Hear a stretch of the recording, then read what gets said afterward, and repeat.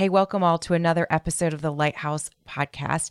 Super excited to have you join us today because it's one of my favorite guests and a friend and part of the Lighthouse family for a long time. What you might be noticing right now is you're only hearing my voice. My co-host is out today, and so you just have me, but don't worry, he's on the actual episode. So before we get to our amazing guest, I would love, if you guys have been listening for a while, or maybe this is even your first time with the Lighthouse Podcast, if you could just take a minute to go wherever you get your podcasts from and rate and review. It would mean so much to us. It would also make our podcast more accessible to people that it could possibly help. So, and we appreciate all of you, whether this is your first time listening or you've been listening for a while. We just appreciate y'all. So today, I am not lying. This is one of my favorite guests. Today's guest is Dr. Susan Conradsen. So Susan she's a mom, first of two kids, Annalise and Dakin. She's also a licensed clinical psychologist and is currently an associate professor of psychology, the director of the Signature Experience program, and the director of women's and gender studies at Berry College in Rome, Georgia. So when Susan was in grad school, she got to work in pediatric oncology within hospitals. And so she talks a lot today about how her experience there kind of granted her some really great insights into the psychological aspects, family dynamics, and resources kind of needed for families navigating childhood cancer. Susan and the kids, longtime volunteers at Lighthouse. She is so fun. She brings a group of college students with her every summer to serve. And let me just tell you, they are my favorite people to serve with. Big fans of Dr. Conradsen. So today, Susan's going to share some really great insights to parents on supporting siblings, which has always been near and dear to my heart. So her expertise and experience, she just equips families with the tools and knowledge needed to navigate just this whole journey. So she emphasizes a couple things today: open communication and also fostering a sense of inclusion for siblings. I really think you're going to find this episode as helpful as I did. So let's listen in. Well, hey, Susan, welcome to the Lighthouse Podcast. Super glad you said yes to join us. For our listeners, will you give them a little bit of background on how you became a clinical psychologist? Hi, yes, sure. While I was at University of Georgia, I originally started out pre-med. Hang on. Can I pause you real quick for a second? Go Dogs. Go Dogs. He has to do that. He can't continue until that is said. Now you can talk more about you. Yeah. Okay, perfect. So while I was at my amazing school, I was pre-med, and then I took an abnormal psychology class my sophomore year, and I just fell in love with the content. So I came back and said, you know what? I don't want to go to med school. I want to become a clinical psychologist. And so I switched my major. And then the process is right after undergrad, I applied to grad school. And I went up to University of Louisville and went straight into a PhD program in clinical psych. And while I was there, I completed a master's degree. But when I finished, I was really interested in the intersection of medicine and psychology. So I did a year residency at the Medical College of Georgia. And then I did a year fellowship at Emory, where I worked in infectious diseases. Oh, wow. So the process is you go to school for 5 years, you do a residency, and then I did a fellowship, and then did the licensing exams, and then decided I wanted to go into academia.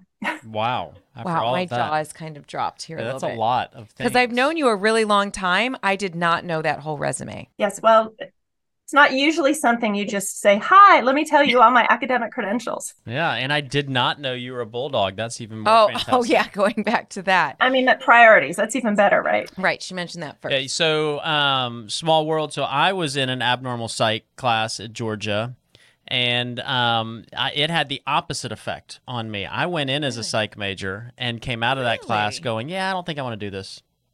I think I'm good. Yeah. Didn't know that about you. Yep. So did it freak you out a little bit? No, I was just like, I don't think I want to do this forever. It was very interesting. Yeah. I really enjoyed the class, but it taught me that's not what I want to do. So what did you switch your major to then? Which time? He can give you a resume list of that situation. Yeah, that one. I think right after that I went to business, but I was only business for about a semester, and then ended up in exercise science, and that's what I finished with. I graduated exercise science. And it's funny how that same class can have a complete different, impact. I found the content fascinating. Yeah. So. Yeah. Well, during grad school, you train in pediatric psychology. So I'd love to hear about your specific role as it pertains to kids on treatment. Yeah, so as part of pediatric psychology in grad school, I was one of the consults. So we would go into the peds units, and my job was I would meet, and it was children with any sort of reason why they were in the hospital. Um, so I'd go in and do evaluations, assessments, looking for things like, are there any psychological issues, any behavioral issues? Is there any sort of diagnoses we need to kind of think about? But also, really, the main thing is we're looking to see what can we as psychologists do to help the child and to help the family. It could range from how do you help them get ready for an invasive procedure? How do you help them, think about, like, we would actually use like dolls and give shots to dolls or different things like that. Like, how do you lower anxiety? Whatever it is that the family or the child needed, that's what we would try to do as a pediatric consult. And like, we would also be involved in how can we help them adhere to the treatment. So for instance, like my master's thesis was in cystic fibrosis. So specifically looking at how do family factors play a role in compliance with a really complex treatment regimen, with the ultimate goal of, it's always, what can we do to help? Like, how can we help the family and the child adjust the best? So that's what we did. Very interesting. So what inspired you then to then make this crossover and teach a college class with psychology and then pediatric oncology? Okay, so this was actually, for me, it was a total God thing. I volunteered for the first time with my children at Lighthouse in 2013. And North Point Community Church was having like a Lighthouse volunteer gathering. And Chris, you were actually up on the stage talking about how people could get involved. And I was just sitting there, and this idea came to me. I honestly, it just really popped into my head on, like, it was like, Susan, you could teach a class where you could combine your expertise in this area in peds that I hadn't used as an academic, teaching undergrad, and that I could pull in all these different experiences that I had. I could create a class, and then I could have students take this class, but then bring some of them with me. And then they'd get this amazing opportunity to serve and work alongside families experiencing cancer. So this idea it came to me sitting in the row at North Point Community Church while you were talking. No kidding. Oh my gosh. Huh. Look what you started. Well, that's what I mean. Yeah. That's what God started in our brain, just sitting there getting connected to Lighthouse. But that's really cool. I had no idea that's where it came from. Honestly, I thought you were doing the class, because I've known you a long time, Susan. I thought you were doing the class before Lighthouse stuff. I thought that's just how you kind of got connected. So that is really cool to hear. That's where it came out of. And I was something like this had never been done at Barry or anywhere I knew of. So I actually had to like propose the idea, and I was like, can I create this 1 week, like this immersion course and all that stuff? And every door just kept being open. And then I reached out to Lighthouse, and I was like, hey, is it okay if I bring a group of college students? And you guys were great. So yes, we love college students. Greatest group every year. Yeah, I always say, if you get group. to serve with the Barry group, you will not regret it. Yeah, it's been a great group every single year. Every year. So let's go back, Susan, to pediatric medicine, the time you spent there. Some of the things you learned. So what were some of the things you learned about just the dynamics in a family when a child's on treatment? What are some of the things you observed and learned through that? So we learned people respond very differently, right? Families, some families, like, there's some things you learn to expect, like shock at initial diagnosis and different things. And then sometimes some denial, and then how people respond it's so all over the place, because it depends on the age of the kids. Did they have any warning? All of that. And so what we realized was that parents and the children and the siblings, if they're there, although oftentimes they weren't necessarily there, that all of those people had that the way that they responded, we had to be able to meet them where they were at and then kind of walk through them to figure out how can we best help. And some people wanted lots of education and intervention. Other people were like, we actually need some space. So it's you couldn't really predict, except for to know that it's completely unpredictable with it. If that makes sense. Like as a pediatric consultant, you're walking into a room. So we would be called by the doctors because there was oftentimes some sort of reason they needed a consult. Like we didn't visit every single family. So that also influences, not every single child would have a pediatric psych consult. Yeah. So we were usually called in because there was an issue that they were worried about. You mentioned siblings, and it may be the same all over the place, but are there some common psychological effects that you've noticed in the siblings of the children on treatment? Yeah. So one thing is when I was on the peds, when I was going directly into the hospitals, one thing I did notice is that we oftentimes our treatment and stuff wasn't really geared towards the siblings, right? Because we were focused on the child and treatment. But it was later when I was working at the Medical College of Georgia, and I got really immersed in family dynamics and therapy, and that we started to then in an outpatient unit, we would tend to work more with the whole family. So for siblings, there's so many different feelings that they go through, many of them the same things that the parents go through, but some of them are kind of different. So one of the most common is fear. They tend to have fear about what's going to happen to their sibling. They also, depending on the age, they might have fear that it's contagious. Like you have to always look at developmentally how the age, and really common feeling that a lot of siblings have is guilt. Sometimes they feel, again, age plays a role in this, but sometimes they think they could have magical thinking. They might think that they caused the cancer. Maybe they said something mean. They were mad at their sibling. They can feel guilt over being the one that is healthy, of this feeling of like, why am I not the one that is sick?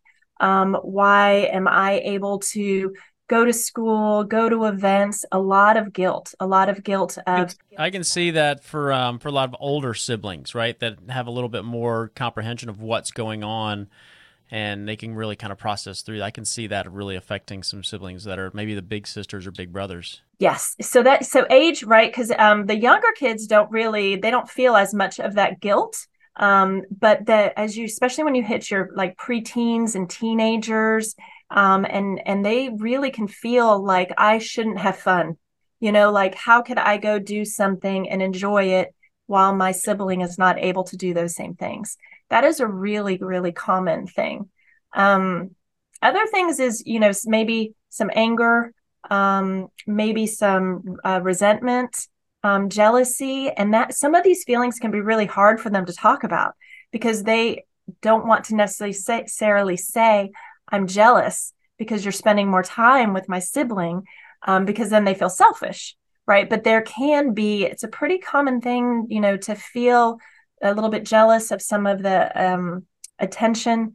Sometimes when they're young, they don't recognize like being in the hospital is not fun at all.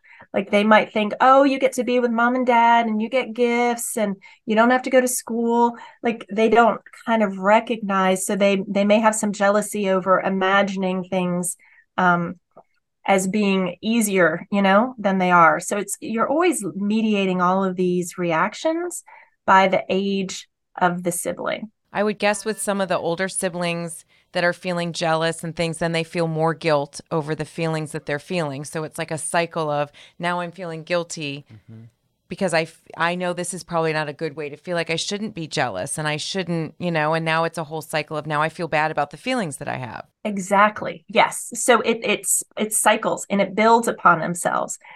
So then they feel more guilty and then they feel like they can't share those feelings. Because then they're like, that makes, like, oh, wow, how horrible of a person am I that I'm having these jealous feelings while my sibling is, in the fight for their life. Like, so there's a lot of these emotions that can go on. They also may feel more isolated. This could be because they may be missing their sibling if their sibling's out at the hospital. It also, they may not be able to do as much socially because of fear of bringing infection home. So they may not see their friends as much, or, there can be various things that they used to be able to do, but now they can't. Maybe a parent can't take them to some events or different things like that. But it's also important to realize that there can be some positive things, that psychologically that come out as well, like, getting closer to their families, developing some resilience. Even like as adults facing something that's life-threatening, we can reevaluate our priorities. Older kids can do that as well. Yeah. So, Susan, as a parent, because these are all things that, are how a kid's processing, right? It's a lot of that's internal. So as a parent, how do you pick up on this stuff? Are there patterns? Are there any behavioral indicators, like things that are going to clue them off to, okay, I need to pay more attention because there's this, I've noticed this. Like, what does that look like? Yeah, that's a great question. As parents, we can one of the things that we can always think about is if you start to notice something, a change, something that is different than how it used to be. For instance, school performance. If you have a kid that used to, have all A's and now has C's, that can be a marker. But also if you had a student that used to be a C student and now they're overperforming, like a kind of a change in behavior. Looking for some of the classic signs of depression, which includes weight gain or weight loss, or for children, if they're not meeting their sort of growth objectives, so they stay the same weight, but they're not, but they should be gaining weight. Sometimes people don't realize that irritability or anger is also one of the ways that depression can manifest. So like we are easier to recognize sadness and crying, but also it can just be they get moody and irritable and throw temper tantrums, because that can be a symptom of depression. Let's see, if they suddenly regress in age, so they start bedwetting again or temper tantrums, those sorts of things kind of are the big markers. But the last one that I want to say is, because this is the one that sometimes people miss, is if suddenly the child is like, everything's perfect, like I'm great, I'm okay, I have no problems, you don't need to worry about me, like kind of being too perfect, because all kids have bad days, rough days, and that may be they're trying to pretend that everything's okay so that they're not causing any more stress to their parents. Yeah. Wow. Yeah. That's a lot on a kid. Mm-hmm. We've talked about guilt a little bit already. I think mom guilt is just mom guilt's a thing in the best of times with the best of circumstances, but there's an attention imbalance that you can't as a parent control when your child's on treatment. Even if you're very aware of it and you try really hard, you have one kid that probably needs you more, and more emergency, like right that moment needs you more. How do you reconcile that in your head as a parent when you see it, but you're like, but one child is going through treatment, my other kids are not? What advice do you have for those parents out there? I think that the reality of that mom guilt and that dad guilt, of that parent guilt, I think the biggest antidote for guilt for parents is that we need to give ourselves grace. This idea of recognizing that, like, even as I talk about the things that siblings you have to watch out for, I'm always aware of, I don't want to be causing a parent to feel this extra like, oh no, I'm messing up over here. Because you have to realize that, as parents, they're doing the best that they can at the moment with the resources that you have, with the demands that you have of that season in life. You are doing the very, very best that you can. And I think for that guilt to think about, okay, this is a season. This is a season of life where this child is going to need more. And there's seasons of life with all of us where somebody in our life might need more. It could be an aging parent. It could be an illness of a spouse, but that there's these seasons, and that it makes sense, and not to try not to feel guilty, and to give yourself some grace about that. And the thing I always, when I would work with parents, would talk about is just recognizing, what, you're doing the best that you can. This is a season.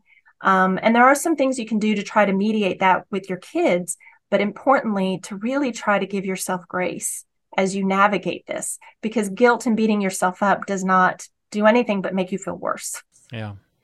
You just mentioned it, mediating things a little bit, right? So what are some strategies for parents to manage these things with their kids? Child on treatment of siblings, but what are the things they can implement that's going to help their well-being psychologically to work through some of this stuff? So there's a lot of research out there about like kind of how to specifically help siblings, but this holds for all kids. One of the most important things that we know is attention and acknowledgement. So specifically, like being very direct and sharing with your kids, even the things like, you know what, I wish I could be there. I know, I understand that you wish I could be here at this event. Say, for instance, they're missing an event, but that to let them know, I understand that you want me there. I wish I could be there, and to reassure them, acknowledge that need that they have. It makes sense, right? That it's not like they shouldn't feel bad about wishing their parent was there or something like that. Yeah. There's like a couple of other things like people can do is, again, it's like within when it's possible, if you try to carve out to have some one-on-one time with each kid, but is a lot of times kids, for even if it's 5 or 10 minutes of like concentrated time, that goes a long way. A lot of times kids, after about 10 minutes, and think about teenagers, after about 5 minutes, right, yeah, they're done. Yeah. I want to go do my thing, right? Yeah. And it can be like a FaceTime call if you're not there, a walk around the block. It can be with teens, you can do texting, right? It can even be like you're just texting through the day. Like there's various ways that you can just kind of reach out to them. You can also do like little things, like in younger kids, putting a note in their lunchbox. It's like little things so that they know that you're thinking about them. And importantly, each kid is going to have a different love language, right? Or a different way how they most feel connected and loved. Because we can tell our kids, I love you so much, I love all of y'all, but each of them you have to figure out what's the way that matters the most to that kid, and meet them in that way. You mentioned missing events. I think Max, my oldest, he's 24, but I think he still remembers the field trip to the aquarium in second grade that I was not there because Carter was in the middle of diagnosis. And we joke about it now, like he'll bring it up as a joke, but I am always very conscious that he's 24 and he's still like that just kind of comes up every once in a while. And the parents that we talk to, there's always something like, I missed this. I wasn't there for this. As a parent, you're supposed to be there for the big events. You're supposed to be able to do what you say you're going to do and be where you're supposed to be. And that's one of the hardest things, I think, is that you don't get to control that anymore, right? You're just going with the child on treatment. And if that conflicts with the big event, you don't get to go to the big event. So what advice do you have for parents that are navigating that? They're just missing out on milestones for their other kids that is, again, adding to the guilt and adding just to kind of the pressure. I think one thing to really kind of, because that sort of guilt that sticks with, like you're talking about, you remember it even years later, right? Is that in any situation, even with if no child is in treatment, right? There are times that parents can't make it to every single event, right? There's times that it could be somebody stationed overseas, or two kids have an event at the exact same time, but we put ourselves under this enormous pressure to be there for everything, right? So but there are some things that I would suggest. One is sometimes you can video. Now with our technology, there's things that we can do that you didn't used to be able to do. You could have somebody there video kind of the event. Say, I even know times people have like recorded somebody in a play, like they recorded the entire play. So the parents could then come back and then you come back and you can sit and watch that. Or you can have somebody FaceTime while they're, getting an award or something like that. You can use technology to try to be there in some way. And then even then, sometimes that's not possible. We suggest doing things like you could try to do like a, it's not really a redo, but like something else to mark the specialness of whatever that occasion was. Like you schedule something at a different time, something special, to be like, I really wish I could be there. I'm sorry I wasn't able to be there. But can we create something else special, just the two of you or even the family to kind of still mark whatever that celebration was. Mm-hmm. So it's kind of like, and then again, to let go of that guilt, because that guilt, it holds on and it can fester, but there's ways we can try to still meet the need of that child, that this was something special, that they wanted you to be a part of, and find a way to be creative about being a part of it, even if it's not at the exact same time, if that makes sense. Yeah, I love the reminder that I think sometimes when your kid's on treatment, you idealize what life would be like if they weren't. And you hit on something so important. I don't think we realize that life wasn't going to be, you weren't going to be able to be everywhere all the time in a regular world. I think you just feel so bad that this is happening that you attribute everything to, well, my kid's on treatment, my kid's sick, so this is why all this stuff is happening. And you forget, I guess, in the moment that you weren't going to be everywhere all the time. It wasn't going to be a perfect scenario if they weren't sick. Like things were still going to happen. That is a really good reminder. I didn't really think about it that way. Yeah, we still are going to miss certain things, right? Yeah. It's going to happen because there's just life, right? There's, a business trip or two kids have something scheduled at the exact same time. Or, there's different reasons. For sure. So, Susan, this has been really helpful. Thank you so much for making time. I love that we got to talk about siblings. I just love that we get to spend some time thinking about them because oftentimes we just don't get to, and they don't get thought of. And so I love that we were able to do that for these families that are listening. So thanks for making some time and digging in with us on this. You're such a great friend to Lighthouse, and we're just really thankful we get to spend some time with you on the podcast. All right. Thank you so much. And you know what? I have to say, one thing I love about Lighthouse Retreats is that you all take care of the whole family, and the siblings and everybody. And that, I think, is one of the many beautiful, magical things about Lighthouse. And I have loved talking to you guys. Hey, as I said, Susan is one of our favorites. Loved getting to see her today and learn from her a little bit. Grateful for all of you. We will see you next time on the Lighthouse Podcast.